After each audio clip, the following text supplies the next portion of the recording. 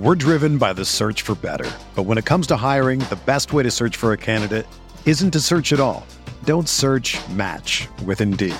Indeed is your matching and hiring platform with over 350 million global monthly visitors, according to Indeed data, and a matching engine that helps you find quality candidates fast.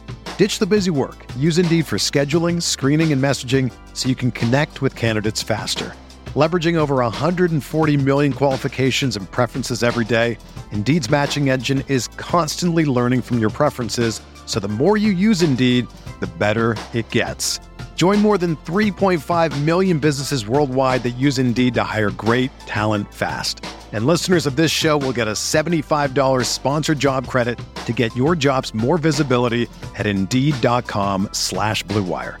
Just go to Indeed.com/Blue Wire right now and support our show by saying that you heard about Indeed on this podcast. That's Indeed.com/Blue Wire. Terms and conditions apply. Need to hire? You need Indeed. What's up, y'all? It's Drewski, and I've teamed up with Mountain Dew to produce a hilarious new basketball podcast called The Dew Zone with Drewski. Learn the backstories of your favorite ballers and celebrities like Jamal Murray. Did you have like a favorite team? Was it the Raptors at the time or no? Was the Raptors even started around that time? Come on, bro. I ain't that old, fam. You talking like I'm 50. Taylor Rooks, Asia Wilson, and many more. You won't want to miss this. Listen to The Dew Zone with Drewski on Apple Podcasts, Spotify, and wherever you listen to podcasts. Are you ready? Cool, I'm ready. Here's a long three by he's back. He's back. Ladies and gentlemen, he's back. Gotta feel good for him. Brogdon gets around. Yeah! Sabonis down the lane with authority. Williams down the lane. Met there by... Oh, my goodness. T.J. Warren on the move. This guy's a bucket, folks. T.J. Warren is a bucket for the Pacers. Oladipo the rebound. 9 seconds, 8 seconds, 7 seconds. Oladipo to win it. Another one! He got Another one! Another one! What is going on, Pacer Nation? Welcome back to another episode of Setting the Pace. I'm your host, Alex Golden, and joining me, as he does every day, I don't even know what to say here, Facci, because we keep changing up the days that we are podcasting, but joining me every week is the one and only Michael Jerome Facci. Facci, what's going on, brother? Wow, a new nickname. Hey, I'll take it. A new middle name, but I'll take it when these Pacers are just looking so good on the court. It doesn't matter what else is happening. 3-0 in the bubble. What a fun time to be an Indiana Pacer fan, Alex. Absolutely. So we're going to break down the Wizards game and the Magic game later in the podcast. But to start things off, I just feel like it's appropriate that we just pay respect to the man that has been the MVP of the bubble so far, and that's T.J. Warren. So, Facci, just take me back through the last 3 games you've seen Warren go off the way he has. What are some things that have stuck out to you? Oh, my God. He is just the confidence. He has that shooter's touch right now where he's putting up shots where it's like the hot hand, the heat check at times. Like, just get the man the ball. Because whether it was the deep three to ice it against Philly or just kind of that floater that he had, in the game yesterday against the Magic, I mean, he's just putting up shots that are just going in at such a high clip that it's ridiculous. I mean, the stat line's coming out for T.J. Warren. I mean, leads all players in the bubble with a plus 59 rating. I mean, leads all players in scoring, a hair under 40 points per game. Alex, he's doing this on 65% shooting and nearly 61% from 3. These numbers, they don't happen. He even had a stat that felt like it was made up the other day. He was the only player, I believe, ever to hit the stat line of, it was something ridiculous where he had 30-something points, like 11 rebounds, like 4 blocks. This is what it was. 34 3 steals. points, 3 steals, 0 turnovers. Yeah. The guy has been flawless through 3 games. He's put the team on his back, and I thought it was a bold prediction the other week when I said that he would lead us in scoring in the bubble, but it doesn't look bold anymore because T.J. Warren looks like the man right now. What a fun time. Well, you got that right, Foch, and it's funny because you're looking at a guy like Malcolm Brogdon and a guy like Victor Oladipo, and they're just like, yeah, give Warren the ball. Feed it to him, feed it to him, feed it to him. And, when the Pacers acquired Warren, we were kind of like, okay, let's see what he can do because he had been injury prone. His three-point shot, he had been working on that in Phoenix, but it was something that he still was, not as comfortable shooting. He was more of a tough shot maker where he gets in the lane, throws up floaters, and he's just got an old man kind of game. Like that's kind of how he plays. And he's a scorer. I mean, he's always been a scorer going back to when he was at North Carolina State. He's just a flat-out baller. And coming into the bubble, there's a couple things. You mentioned it, the 0 turnovers in one of those games, but he's only got 1 turnover in the 3 games. The efficiency last night against Orlando was unbelievable. 13 of 17, 4 of 5 from 3. I mean, when you're hitting threes at that range, 9 of 12 the first game against Philadelphia. I know he didn't shoot as well from beyond the arc against Washington, but those 2 games, the book end and the front end. So I'm blown away. I can't believe the numbers that he's putting up. It's ridiculous, and it's not just the threes that he's making. It's when I loved when Philadelphia was overplaying him, coming over that top screen to get the ball at the top of the key. He'd cut backdoor. He hit a nice fadeaway baseline jumper against the Wizards and got fouled, hit the and one. Playing bully ball with some of those guys down in the post, a little quick post, move it back to the basket. I mean, he's really just showing everything that he's got, but it's not just on the offensive end. Defensively, he's been pretty solid as well. So overall, I mean, everybody's excited about it. And, the only hesitation I have is there's not been a lot of great defenders on him. I mean, I guess you could say Ben Simmons is a great defender, so that was just a hot game. But the Wizards, not a great team. And Orlando, they're a team that I don't understand that build of that team, Facci. The roster construction of the Orlando Magic makes 0 sense to me.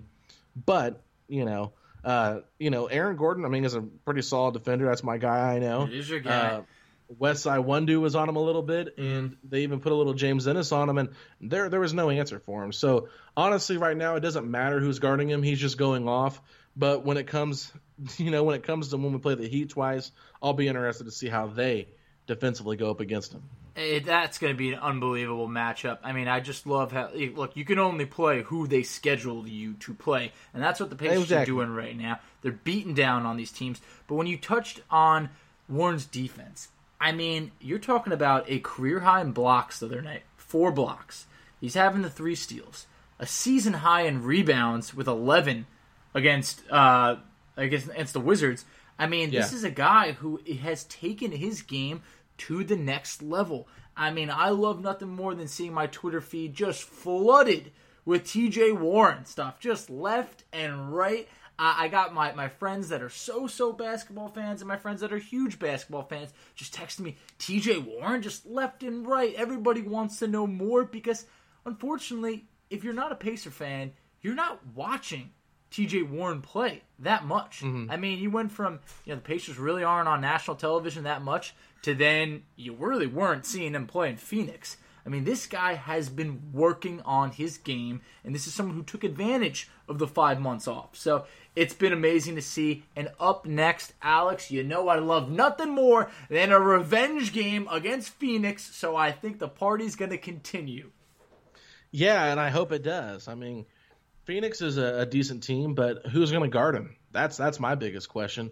McCall Bridges, maybe. I don't know. It's Cam Johnson. I don't know what their answer is for him, and he's playing the 4. So I really want to talk about that before we jump into a Suns preview. I want to save that as we close the show out because that's the most relevant topic is previewing that game. So end with that for the game tomorrow. But when it comes to Warren, I want to make sure I say this right because I'm trying to remember which way I want to go. But it's like he's just become somebody new with this small ball lineup. Completely agree. I don't understand, I don't understand why, it took him playing the 4 to unleash him like this. Maybe it's because the Pacers have had to play a little bit differently. But, no Sabonis, and we know this. Sabonis is the offensive threat of the 2 bigs. Usually, we talked about it. We've said this all year long. Well, Sabonis is better on offense and Miles is better on defense. I mean, that was the MO. I mean, we know Miles has skill offensively. There's no doubt about it. I mean, we saw it yesterday in that Magic game, hitting the threes, step backs, whatever, can put the ball on the floor. I mean, Miles is talented offensively, but how Sabonis can create for so many others is huge. McMillan runs the offense through him. Now it's like you got to take the guy you ran the entire offense through all year long and figure things out. And fortunately, Warren has been hot, and I think that we might have found something here with TJ at the 4. I really think that we did, and because right now, I was curious, how is the small ball lineup going to work? Alex, it's working. I mean, right now, this is Nate McMillan making changes. Before people were just tossing around the idea of him making changes, but these are actual changes that have happened, and they've paid off. In the 3 games, Mark Schindler, friend of the show, put out a great tweet. In the 3 games, the Pacers have a 118.2 offensive rating, 6th best compared to 17th during the regular season. They're still playing defense at 110 defensive rating. You could say, Orlando and the Wizards, sure, not that great of teams over there.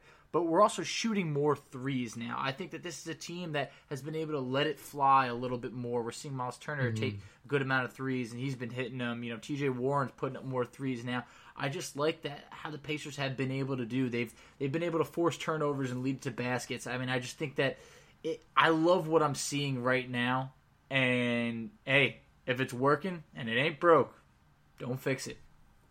Well, here's the thing, because I know this is what's going to happen for smart teams, especially come playoff time. Like these 8 regular seeding games, like I'm not sure exactly how determined teams are going to be about making major adjustments, right?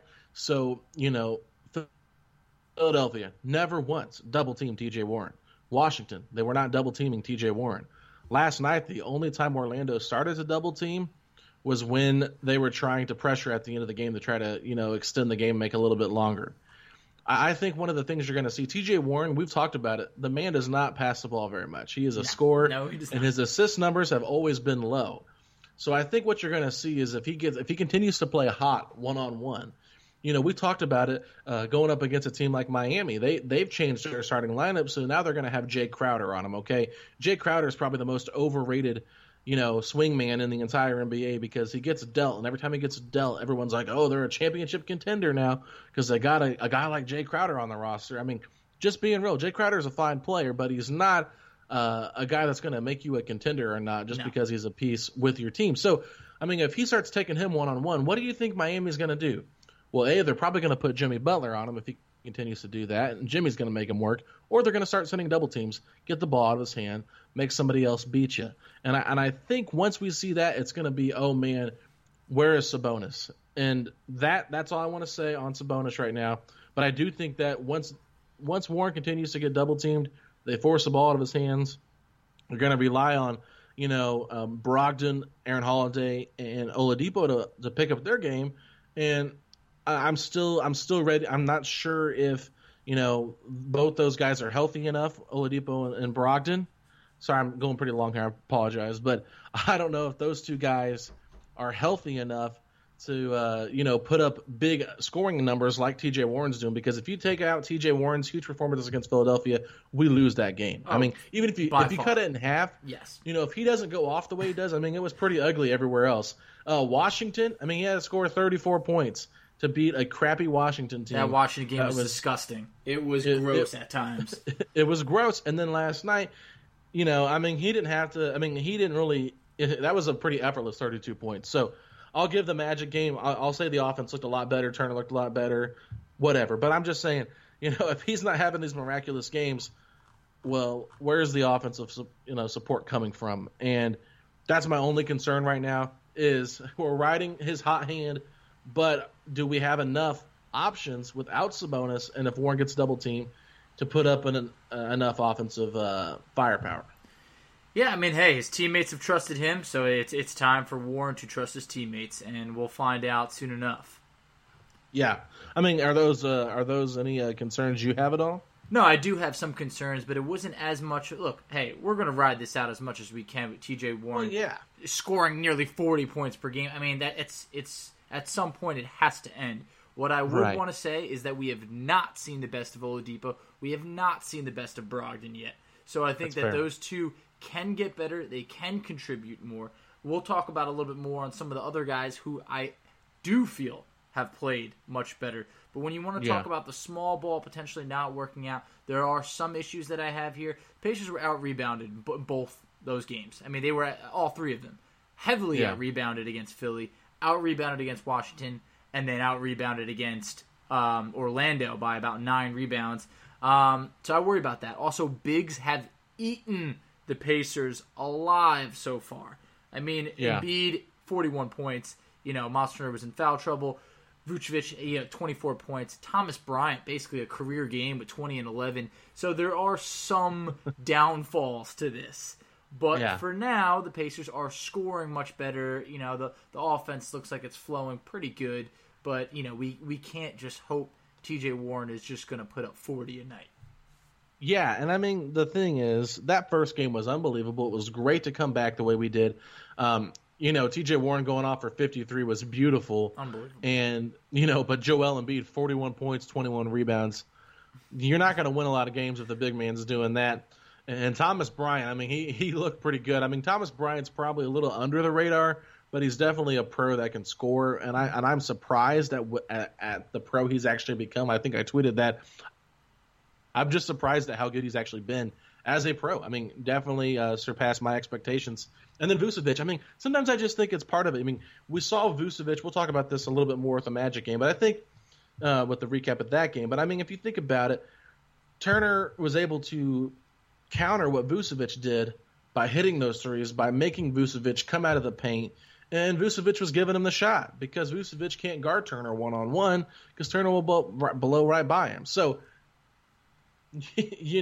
but it comes down to possessions when it comes to the playoffs, and that's where the rebounding battle is going to hurt. I think one thing we can talk about real quick is just the turnovers overall, Foch. Oh, yeah, it's been nice. Keeping the turnovers down, it allows you to get out-rebounded. That kind of counters that a little bit because, that's possessions you're getting back.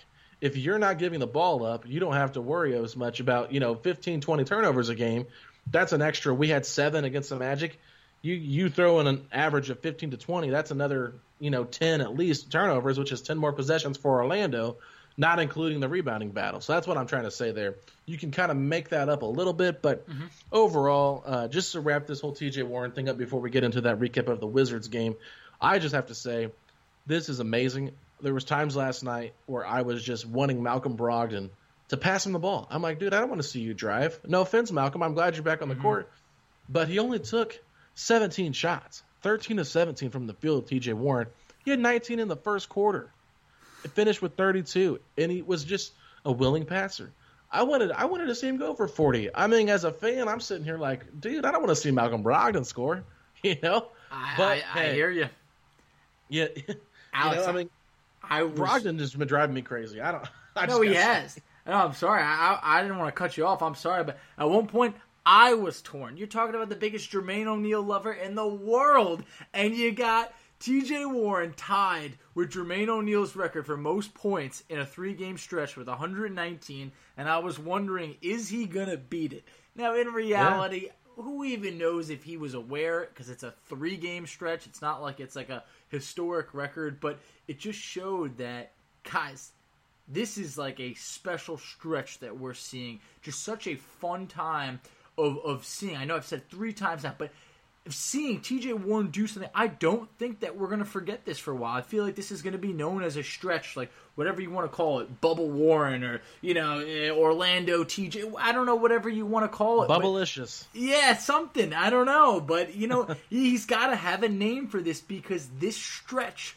right now is just so great to watch that everybody is tuning in. TJ Warren is on people's radar right now. Yeah. And typically, not many times are the Pacers on casual NBA fans' radars. I love to see it. Yeah, and my last point here, Foch, as we wrap this up, I know I've said that like probably 5 times already. But excited. My last point, the thing is, if the Pacers could acquire TJ Warren for cash considerations and also got a second-round pick, which they turned into 3 Miami Heat picks, which they can move, I'm telling you, Foch, if they can go out and acquire T.J. Warren, if he's able to keep up this level of play where he's a 22 to 25 point scorer a game, you're talking about a top 30 player in the NBA. And if the Pacers went out and traded, just gave $1 million for one of the top 30 players in the NBA, if he can keep this up and continue to grow, because we have seen T.J. Warren, he's been good all year, but he's on a different level right now. Oh, yeah. And it's not just on one end of the floor. Offensively, he's been ridiculous, but defensively, he's been really good too. Now I want to see him do that against a guy like Jimmy Butler, a guy like LeBron James. I want to see him play with the best of the best, show what he's got. Ben Simmons is a great defender. We know that. Tobias Harris is a solid NBA player, and he put them on skates when he was playing against Philadelphia. I mean, that was just a lights-out game, small sample size. Now I want to see it more and more. I want to see him in a playoff series be that guy the Pacers were hoping Tyreek Evans was going to be last year for Victor Oladipo. Well, I'm saying what they wanted him to be. I know, but just the name Tyreek Evans now, it just grosses me out. But when you're also talking about this, to sprinkle it in there, this man is making $11 million a year in the NBA when some guys are going to be making $30 to $40 million. Yeah. Unbelievable job by the front office acquiring T.J. Warren for cash. Absolutely. And that's what I'm saying. Like, if he can come in and continue to grow defensively, continue to grow offensively, the Pacers might have found themselves a secret weapon that they didn't realize was going to become this good. And this might allow them to make a decision on whether they keep Turner or Sabonis heading into the offseason, seeing how well Warren has played at the 4, going small. And we're going to talk in just a few seconds about that Wizards game. But I just got to say, David West with a tweet of the day on Saturday in that Philly game, he called him Filthy T. And that is and will always be the nickname I refer to as T.J. Warren, Filthy T. What do you think about that? It's taken some getting used to, but it's starting to grow on me a little bit. First, anything filthy, usually you're like, ugh. But you know what? Filthy in basketball, it just means something else. And Filthy T, I can live with it. All right. Okay, everybody. We'll be right back to recap the Washington Wizards Indiana Pacers game, and then after that, we're going to recap the Orlando Magic Pacers game, so stay tight.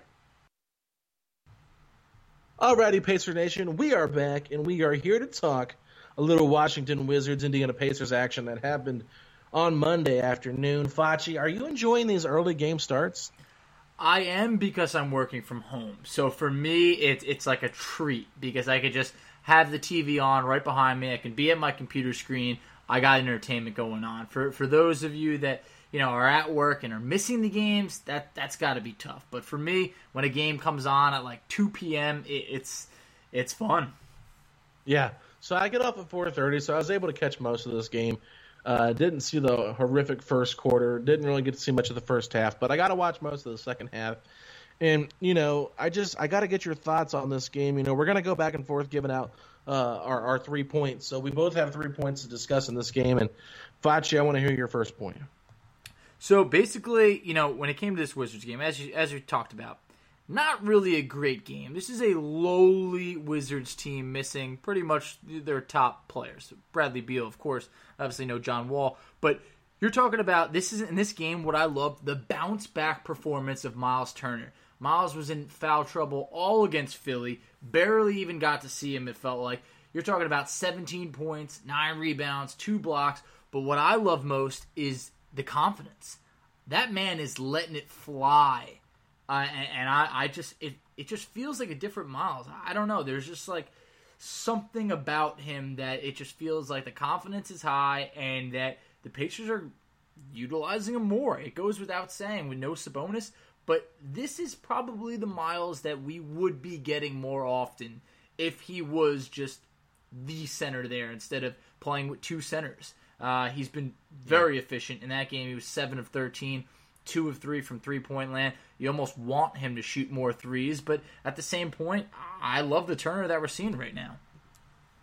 Yeah, that's a good point. I was watching that game, and truth is, I didn't think that Turner played like great in that game. It was an okay game. Mm-hmm. I thought he would do a little bit better defensively against Thomas Bryant. I was kind of disappointed to see Thomas Bryant for 9 of 12 for 21 points, I believe it was, you said earlier. So, That's the only concern I have a little bit is just like defensively, like we know he can block shots, but I'm not expecting him to go in the paint and body it up with Vucevic and body it up with Embiid. Like those guys are really skilled in the low post, and that's one thing Turner has always dealt with is just guys that are super good in the post that are a little bit stronger than him.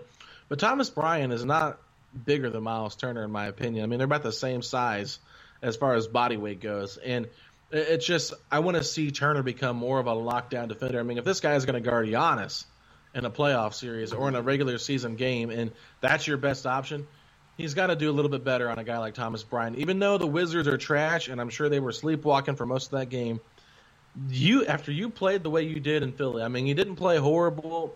I mean, it's been worse before. He came in and made contributions in that fourth quarter against Philly. But, you got to come out here and be like, hey, I got in foul trouble. I want to prove that I'm one of these best defenders in the league. It's got to be more than blocking shots, and I wish he would have been a little bit more crisp on the defensive end against Thomas Bryant. That's one part that, I mentioned that earlier. It worried me because Embiid had Miles Turner pick up 2 fouls immediately. And he was in foul trouble all game. Embiid got whatever he wanted. We saw Thomas Bryant play probably one of his better, I would say it's probably a top 3 game for him on the season, I would imagine.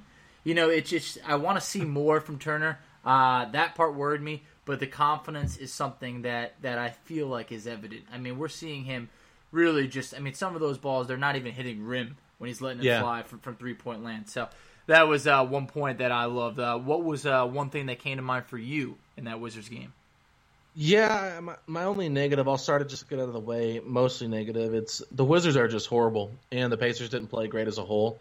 I mean, it's what you expect. You beat a big team like Philadelphia, someone that everybody keeps saying, oh, when they beat the Pacers on the opening night, they're going to pass them and they'll play Miami in the 4 or 5 seed, and the Pacers will fall to 6.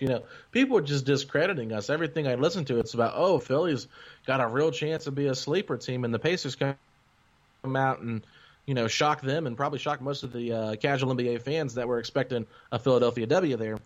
And then to see them just come back and not put their foot on the throat of Washington, I thought this was going to be an excellent opportunity for a guy like TJ Leaf to get some more minutes, Edmund Sumner, Alize Johnson, those kind of guys, because if we're going to have to rely on them, for the regular season and some of the playoffs, a guy like TJ Leaf, I wanted to see him get some minutes, but he wasn't even in the rotation. Didn't even get a chance to play. And then your starters had to play a bunch of minutes on a back-to-back. So, just got to take care of business. They won the game. It wasn't pretty, but they won the game. When they're playing bad teams, it's something we've always talked about. Put them away early and don't play around. That's the only gripe I had right there. Okay, no, that's fair. That's fair. And if TJ Leaf isn't going to be playing a game like that, I just don't know when you can play him because he goes up against Embiid. But you can't put him out there against, Rui Hachimura. Come on. I know. So that would have been nice to see him get a little bit of run. But, I don't blame Nate for not having the confidence. Another thing that I, kind of came to mind in that game, the starters were plus 59 in that game. And the bench was just not good. It's not that they were horrible or anything like that, but the starters just so beyond outplayed the bench that it worried me a little bit that, that's a game. Sure, there was no Oladipo. Obviously there's no Sabonis. Obviously there's no Lamb. But the bench really didn't bring much. We're seeing guys kind of, McDermott really, I'm waiting for him to wake up a little bit. I think Jakar has been solid. He had a +7 in that game. But, that was a game where just the bench looked very slim, in terms of production, where I think that against the Wizards, kind of a game that you got to bring it a little bit more. The whole bench combined for 21 points, 6 assists, and 8 rebounds. That's like pretty much what Brogdon did alone, the other night. So it's just, I don't know. Would have loved to have seen a little bit more production in that Wizards game from the bench. Yeah, so I was going to talk about the bench, specifically McDermott and Justin Holiday in the Magic game, but I'll go ahead and just switch that and talk about it now and move my Aaron Holiday comments to the Magic game. So as far as McDermott and Justin Holiday go, you can definitely tell McDermott out of everybody is missing Domas so much right now because Domas created so much offensively for him, and they had such a great chemistry together. They've been playing together the last 3 years, so you could really just tell when those two were on the court together, great things happen. And we always lumped in Justin Holiday and T.J. McConnell with that group because it was just so fascinating to watch them all play together. But I think we've noticed now that T.J. McConnell, it doesn't matter who he's on the court with, he's going to McConnell. So, he's just going to go out there and do what he does no matter what unit he plays with. But for a shooter like McDermott, he is relying upon getting those open looks, coming off screens, coming off dribble handoffs, and they've really done a great job of working on the back cuts. I know Sabonis will hit him if his defender is overplaying him. He can slip that screen, come back door, get a nice dunk. Then McDermott's even had some opportunities where he's been able to take his guy off the dribble, then hit Sabonis rolling to the basket. So those two guys have a great repertoire. Justin Holiday, same thing. He would get a lot of open looks off of their creation between McConnell and Sabonis and McDermott. And now it's basically like, hey, just be a stand-and-shoot kind of guy, and there's not as much movement coming off screens type thing. So, I just think that these guys really miss that. Now, their hurting has allowed for guys like Warren and guys like Turner to excel. So, you got to take what you can get, right? So while some might suffer, these guys are playing better. The starters have been fantastic, like you mentioned. The bench has taken a bit of a hit, but I think you can expect that when most of the second units were run with Sabonis and primarily through Sabonis. That is very fair. Did you have another thing that maybe stuck out a little bit? Yeah.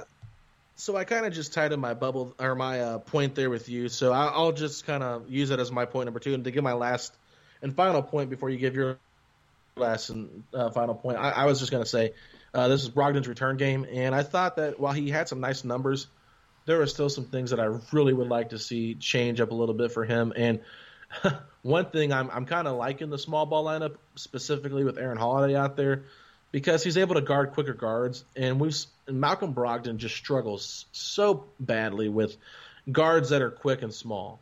Ish Smith multiple times drove right by him. Now he's able to use his size on the other end of the court to kind of get it to the basket, maybe back him down a little bit, like we have seen Andre Miller do several times in the NBA, and Mark Jackson was good at that. But he looked good, but there was still some rustiness. And I still thought he looked a little rusty yesterday in the Orlando game. Not as bad, but it's just one of those things he's going to have to adjust to as he's been out for a while with, struggling with COVID-19 and the multiple injuries he's had throughout the year.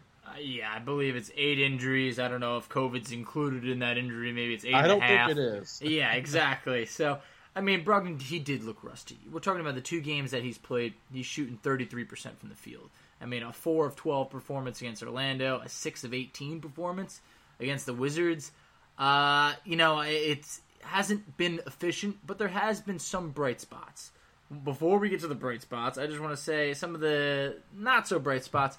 Where has his 3-point shooting gone, Alex? This was a guy who was over a 40% 3-point shooter, last year with Milwaukee, and a really good 3-point shooter in the past. He's 2 of 12 from 3 in the bubble. Very interesting. But one thing that did work really well is that man's protected the rock. Or at least he did more in the Orlando game, which we'll get to. But he's facilitating. We're not seeing a big drop off between him and McConnell, like in terms of facilitating. There's been great ball movement and protecting the ball, so that's been big. And also one thing that's been pretty nice to see, got to the free throw line both games. 6 free throws. I know it doesn't sound like much, but the Pacers really are not getting to the line, and Brogdon has been someone who has gotten to the line. So that's been nice to see. I think the shooting touch, I hope that comes. Yeah, and I think a lot of it's just a different role. He played off ball so much with Giannis being the primary ball handler for Milwaukee. That's why Brogdon got so many open looks. And Brogdon is it's kind of funny, but he's kind of awkward when he goes to the basket because he's not one of those guys that you expect to get above the rim. But every great once in a while he'll try to dunk on you.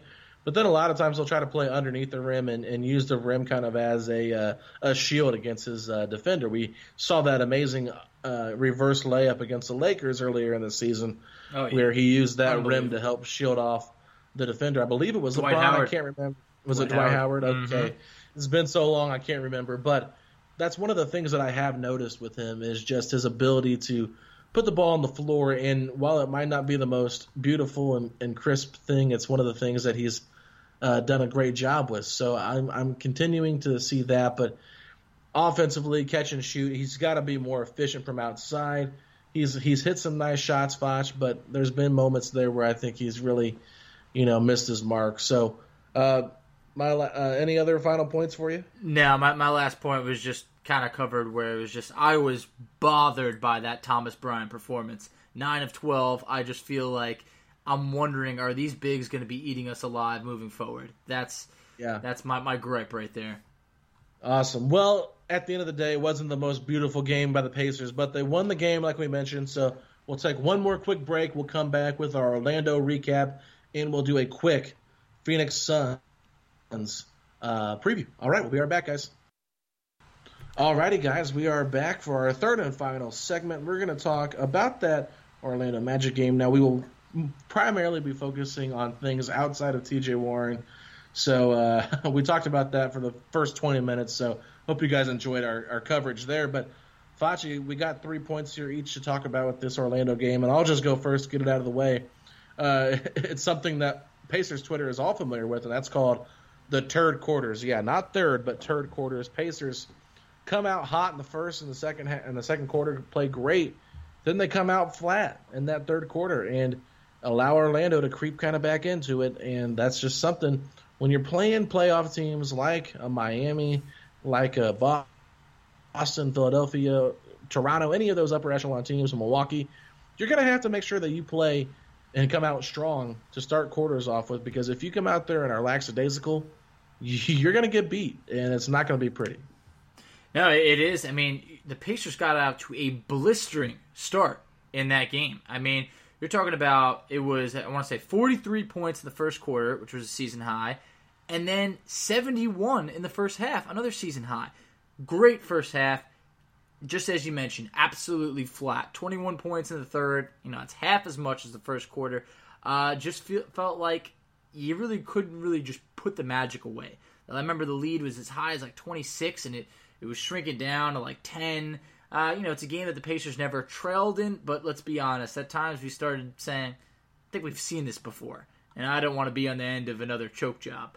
So it was a game that you got to play 4 quarters, and the Pacers, they didn't do that. They played a poor second half, and luckily it didn't come back to bite us.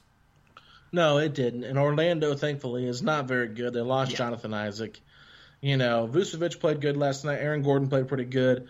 The guard play for Orlando was just atrocious yesterday. I mean, all of them looked really bad. I mean, Terrence Ross looked decent off the bench, but, if you're talking, your starting guards with Fournier and DJ Augustine, former Pacer, it was not pretty. So the Pacers were lucky enough to be playing a really bad team and didn't allow them to get back into it. But the good news here is I'm going to bring up a point that I talked about in the last segment. That's Aaron Holiday. So kind of give a little bit of a teaser there. Aaron Holiday, this might be a stretch, but I'm going to go out and say it on this podcast.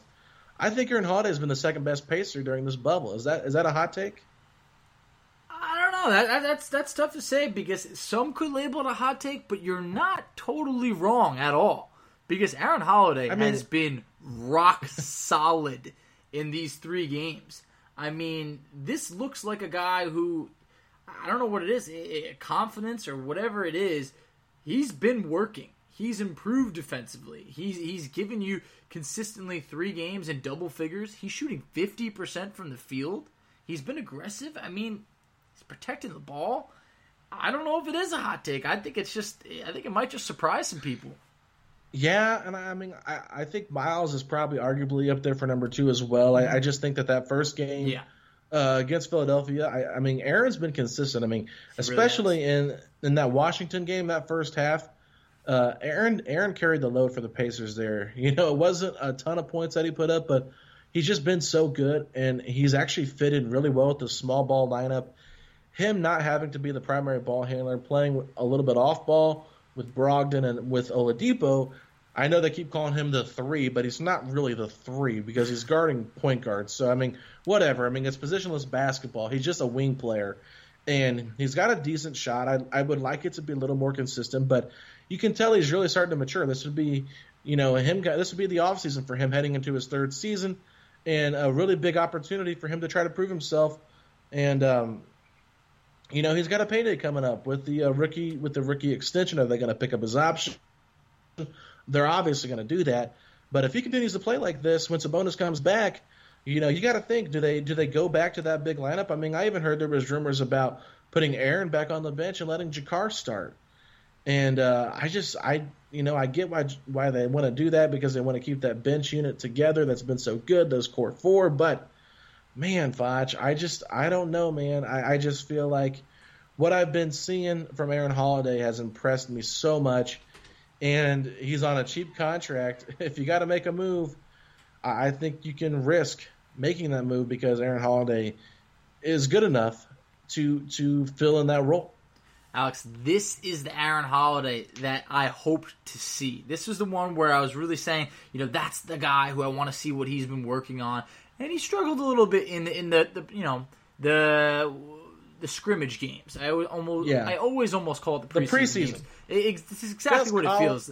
I know, I'm trying not to, but it just feels so natural to me. But he struggled a bit in there. And it was even one of my talking points on Pacers TV. But Aaron Holiday has shaken that off, and he has looked just real good. I mean, that 15-10 performance against the Sixers with only one turnover in there. Yeah. I mean, it's the little things that he's doing well, and it just feels like he's not afraid. It's like we talked about before, how short of a leash he had in the past. It feels like he doesn't have that short leash anymore. He has the confidence of the team of Nate McMillan, and he's able to play his game, and it's been evident. Well, I really believe this. I believe having Justin there, his brother with him, all season long to encourage him and guide him the right way has been huge for his growth. Because I'm sure there's been times where he's probably been down on himself with McMillan putting him in the doghouse. He's the 11th man to start the season out, not even really getting any look in the rotation. Edmund Sumner's playing over him, and while we love Sumner, we know Sumner's a fun guy to root for. He's not in the same ballpark as far as potential when it comes to Aaron Holiday, and that's a lot due to his lack of shooting ability and his injuries that he's had. I just when you look at the Holiday brothers, they're all so good and they're all so fundamentally sound. I'm not expecting Aaron to be an all-star type player. I just expect him to be at best, a six-man, kind of similar to Lou Williams. Maybe not as effective offensively, but can make up for that with what he brings to the defensive side of the ball. So I'm just saying, someone I think that could be a really strong six-man on a playoff team. And we've seen that he can play with the starters. There's no doubt about it. I think that's his best fit when he's not trying to be the guy that has to have the whole entire offense run through him. But I do think, if he continues to play well, man, I'm just so excited for his future. I really, really believe that we have something special here. Best pick Kevin Pritchard has made between the three picks he's had in the NBA draft. Without a doubt. That Holiday pick, I believe, is going to pay off. He's going to keep getting better. We're seeing that right now in the 5-month absence, that I'm very excited to see what happens when next season resumes. But one of my talking points for the Magic game that I'm interested in, I don't want to be too hard on him, but it has to be spoken about. Alex, do you think Victor Oladipo will regain his form offensively? Because I know he was not heavily involved in this game, and T.J. Warren had the hot hand. But we've now seen two performances, a 15-point performance, a 13-point performance. He's not forcing the shots, but I'm getting worried that this might just kind of be the Oladipo that we're going to get. The guy who's maybe around 15 to 18 points compared to, maybe like a 20 to 25-point guy. Yeah, I'm not really sure yet, Foch. I think it's too small of a sample size to make a declaration on what he's going to be. I mean, he's easing himself into it. He did play the scrimmage games, and he set out the back-to-back, set out the front half against Washington. So, there are still some concerns there. You want to make sure that you don't, affect it. But I did notice that he's been a little bit more aggressive at attacking the rim. He got to the foul line one time. I know that. I remember that play. He had a layup and got fouled. And he's had some nice passes. I think one of them might have been in the scrimmage games to Brogdon. It was unbelievable. Yeah, where Brogdon hit that three. Yeah, so, yeah, it was a scrimmage game, whatever. But I mean, I'm just saying, we're we're slowly starting to see him attack the rim more. His shot looks pretty good. He's not forcing, which is a great thing. I feel like he was really trying to force a lot before the season was suspended. I felt Big like time. He was trying to feel himself out. Maybe he's realizing, hey, I can move a little bit differently with the small ball lineup. But with TJ Warren being as hot as he is, he's been a great teammate, and he's been deferring to TJ Warren, riding the hot hand, not trying to force and take over the game. So I'm okay with it. Ease his way back into it. Let's see how these teams go about defending the Pacers when it comes to playoffs, because if we're playing Miami and they've made that lineup change, Duncan Robinson's out there. We've talked about it. If they put Duncan Robinson, on Oladipo, you got to attack. But I would assume they'll put Jimmy on him. Probably figure out a way to hide Duncan on Aaron Holiday. But you got to be able to use him in screens as well, pick and rolls, where he can get that mismatch. Because I just think Oladipo is too talented and too special of a player to continue to just defer constantly and not be that scorer that we've seen him be. 8 shots for him. That's not really gonna work. I mean, a win's a win. That's just how it goes. But it's nice to see him not force it too much. Like some of those games in the beginning when he returned, he put up 17 shots, 18 shots, and weren't good percentages. And the team started to lose a couple games. That was tough. So I think with Oladipo, the defense is starting to come back. We're starting to see the steals come a little bit more. And defense leads to offense. And then there was a time, some people might forget it, but about 2 years ago, do you remember when Oladipo had that streak? It was like 30 straight games with like a steal. And he was the steals champion, a steals leader, whatever you want to call it, for the NBA just 2 years ago, an all-defensive first-team selection. I'm starting to see it come back a little bit. I'm excited to see the progress come along. I'm just wondering if maybe he trusts his teammates now a lot more and knows, hey, I'm probably not the same as 2 years ago. It's going to take some time, but we can play some good team ball, and I'm all for that. Yeah. No doubt about it. I think I did 2 points in a row and didn't give you a chance to give yours first, so I apologize. So go ahead and give me your next one. One that I kind of hinted on a little bit is I'm actually getting a little bit worried about the lack of free throw attempts. This is something that's plagued the Pacers all year, where it felt like for a large portion of time, Sabonis was the only one really getting free throw attempts. Well, you don't have Sabonis out there. And if, Miles Turner's going to be shooting, half of his shots from threes or whatever it's going to be, it's going to be tough to get fouled. Right now, we're talking about 19 free throws against the Magic, 16 against the Wizards. Come playoff time, that's not going to cut it. You scored 120 points, and only 15 of them came from the free throw line. That's almost pretty impressive, because you're going to need, you're going to need more free throw attempts than that. The bench, 0 free throws in the Magic game. So, man, it's just tough. Yeah, Victor was probably their best free throw getter, I guess would be the correct terminology there, before he got injured. And Sabonis, for crying out loud, he gets fouled so much where he doesn't even get called for. They don't call the foul on the opponent because Sabonis just kind of bullies through him. So even Sabonis kind of doesn't get the benefit of the doubt when it comes to getting foul calls. But I will say this, with this style of play, one thing I said before we stopped, and it was when we played the Raptors, one thing I really noticed and loved about Kyle Lowry's game was his ability to get into the defender when he goes to the basket. Mm-hmm. And I mentioned it with Brogdon earlier in the episode, and I said a lot of times he likes to use the rim as protection. I would like to see Brogdon get his body once again into the defenders and get to the free throw line. He was a 93% free throw shooter last year. The guy can hit from the free throw line, and he needs to do a better job of getting there, especially, like you said, he's not been shooting the ball well from three. But, of course, he's been injury prone, so maybe there's a reason he doesn't want to get all that contact always going to the rim. So I don't know.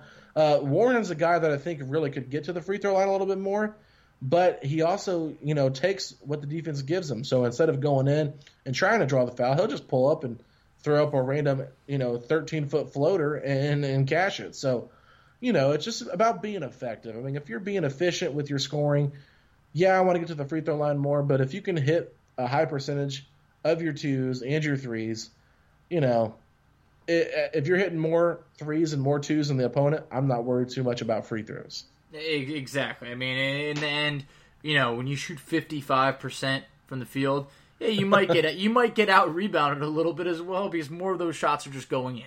Right. And free throws, I would like to see that uptick. But what was your last point for this Magic game? Yeah, so my last point, not too much here. I just wanted to say taking care of the basketball has been such a great thing for the Pacers. And I mentioned it earlier. We were talking about Warren. We said only 1 turnover for Warren in those 3 games. 7 turnovers against the Magic. That's it. And the Magic are a top 10 defense. Thank you, Tony East, for reminding me of that today. Even though I think the Magic are really not a very good basketball team. They have good players, but I don't like their fit at all. Defensively, I just, I was surprised compared to some other teams, but they do have some good defenders. It's just the Pacers were just abusing them. No matter what Orlando threw at them, they were driving right by them, getting them to the rim, and they were passing the ball pretty well. I mean, Turner looked good in the pick and pop. We saw him knock down some huge shots in that Orlando game. And it's just like no matter what Orlando did, they had no answer to the Pacers and how they were attacking offensively. And if you can take care of the basketball, Facci, you're going to win a lot of basketball games. So that's pretty much all I have to say there on that part of it. No, you really are, because my last point on there was basically the play of T.J. McConnell, someone who is very much protecting the ball. I mean, in that Orlando game, 5 assists, 0 turnovers. Brogdon, 8 assists, 0 turnovers. And then Aaron Holiday, I mean, you can't fault the man for having 1 turnover. You're talking about the Pacers, 3, what you would say point guards on the team going 17 assists, 1 turnover. That's winning basketball right there. And the 29 assists, I mean, anytime you're right around 30 assists, there's a high chance you're winning that game. So just amazing ball protection, ball movement. That was my last point on that Orlando Magic game. Just such a key component to winning games. Yeah, T.J. McConnell, like we said earlier, no Sabonis, no problem for T.J. McConnell. He just does what he does. And Jakar Sampson has been such an energizer off the bench as well. So great to see those guys stepping up in the absence of Sabonis, pick up that slack with the bench. But now it's time for – you got a point? One more point. I got to bring it up because Quinn was even touching on it. T.J. McConnell was taking Markelle Fultz to school in this game. I mean, he just kept blowing by him. They go back to their days in Philly, and I just feel like McConnell's the kind of guy who knew – Fultz's tendencies, knew his game, and took advantage of it. And, Fultz could not hang with McConnell. It was fun to see. It gave me a good smirk just seeing him, have fits with McConnell. I loved it. Yeah, I kind of feel bad for a guy like Fultz, Injury has ruined his career partially. He comes back, has decent games with the Magic. Just really weird fits. I mean, I don't think him and Michael Carter-Williams and Terrence Ross off the bench is a great fit.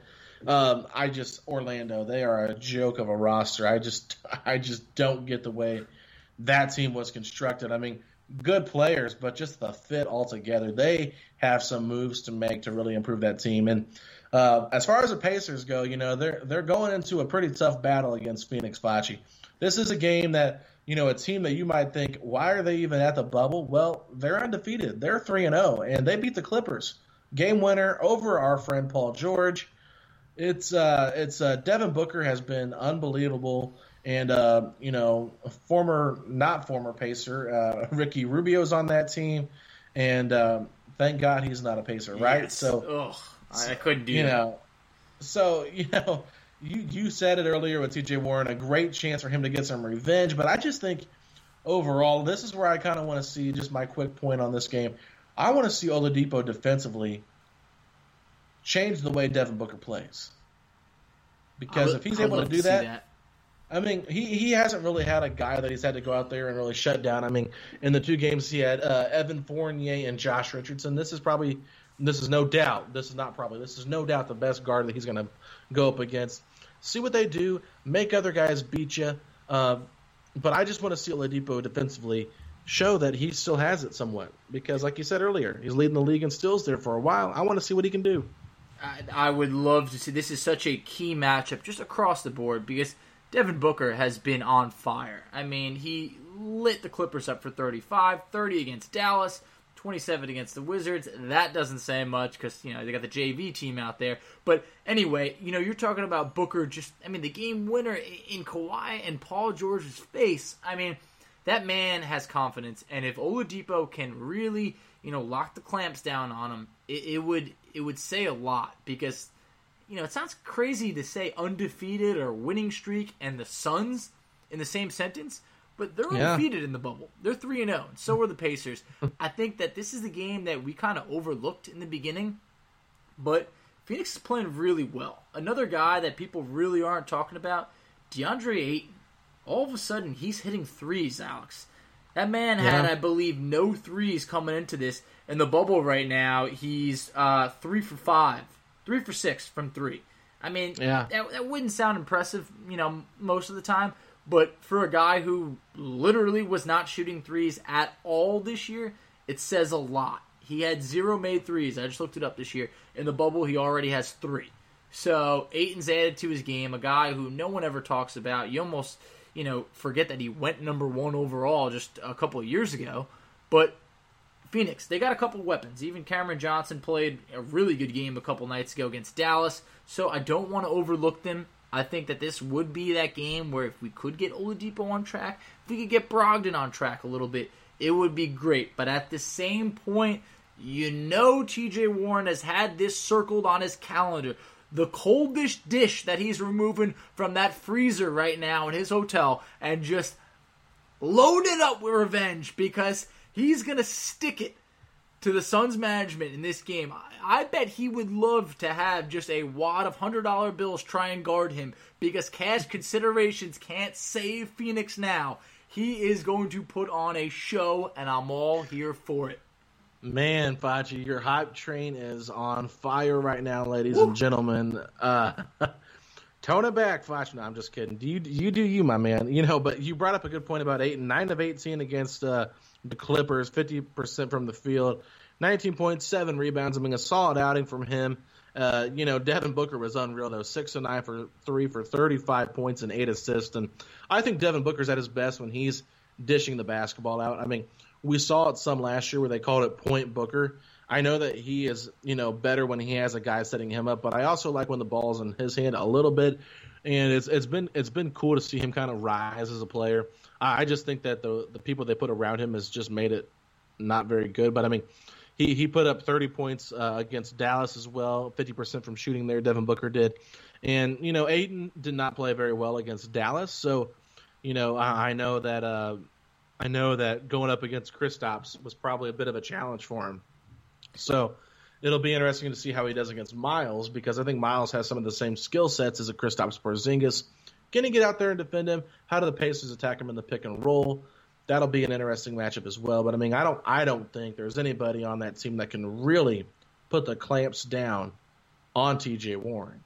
They're gonna be in for a long night. I mean, Cam Johnson and McCall Bridges are about the only 2 guys that can really throw at him.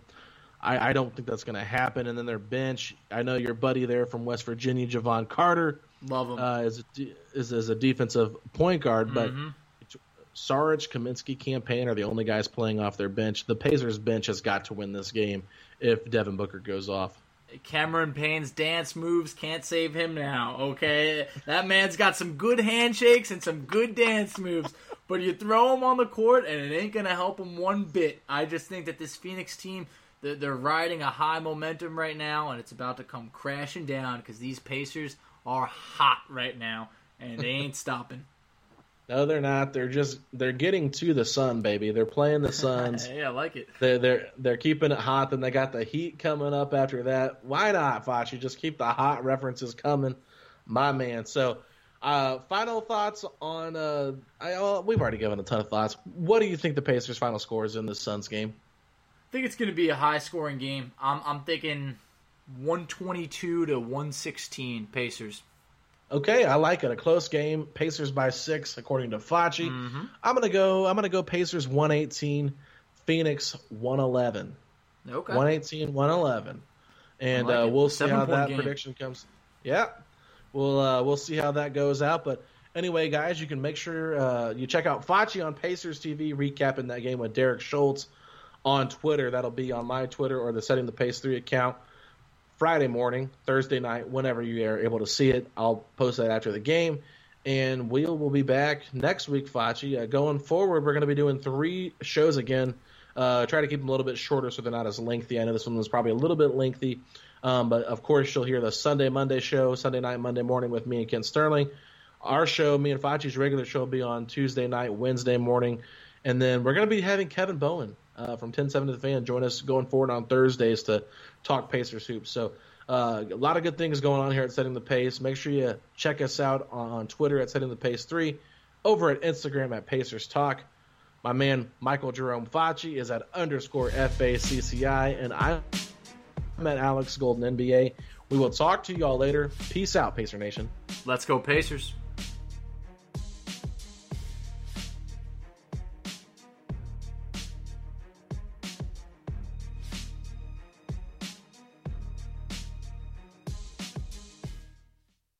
Sugar Ray Leonard, Roberto Duran, Marvelous Marvin Hagler, and Thomas Hearns. Legends, whose 4-way rivalry defined one of the greatest eras in boxing history. Relive their decade of dominance in the new Showtime sports documentary, The Kings, a 4-part series premiering Sunday, June 6th, only on Showtime. This is the story of the one.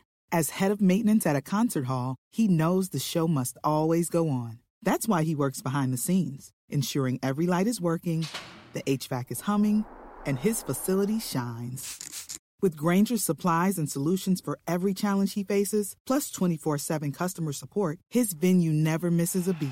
Call quickgrainger.com or just stop by. Grainger, for the ones who get it done.